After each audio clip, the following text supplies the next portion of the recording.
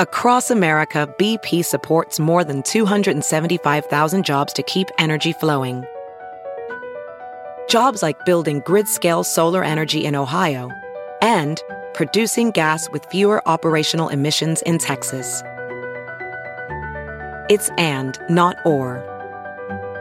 See what doing both means for energy nationwide at bp.com/investing in America.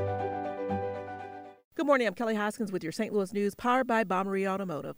Here's the latest on how the coronavirus is hitting Missouri and Illinois. In Illinois, the number of cases statewide is nearing 20,000 with 677 deaths. Right now, nearly 9 out of every 10 cases in Illinois are in the counties surrounding Chicago. Missouri has now topped 100 deaths amongst its 4,000 plus cases. More than half of the deaths statewide have taken place in St. Louis County and St. Louis City. And the Frontier Health Rehabilitation Center in St. Charles reporting 2 more residents have died, bringing the total there to 8 deaths, with 58 residents testing positive. And the Easter weekend is weighing on the minds of the St. Louis Area Pandemic Task Force. During Saturday's briefing, Dr. Alex Garza acknowledged how Easter is time usually spent with family and friends, but will now have to be celebrated apart.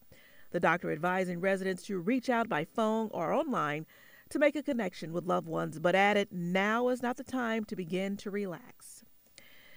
For those looking for a streaming Easter service, today on Fox 2 has you covered. Easter services will start airing at 10 a.m.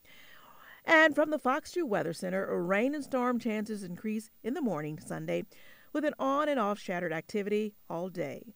Through the day, with scattered showers, we may see isolated and storms with potentially of large hail and damaging winds. Behind the scattered rain Sunday, clouds will break up Monday. From the Fox 2 Newsroom in St. Louis, I'm Kelly Hoskins. Happy Easter.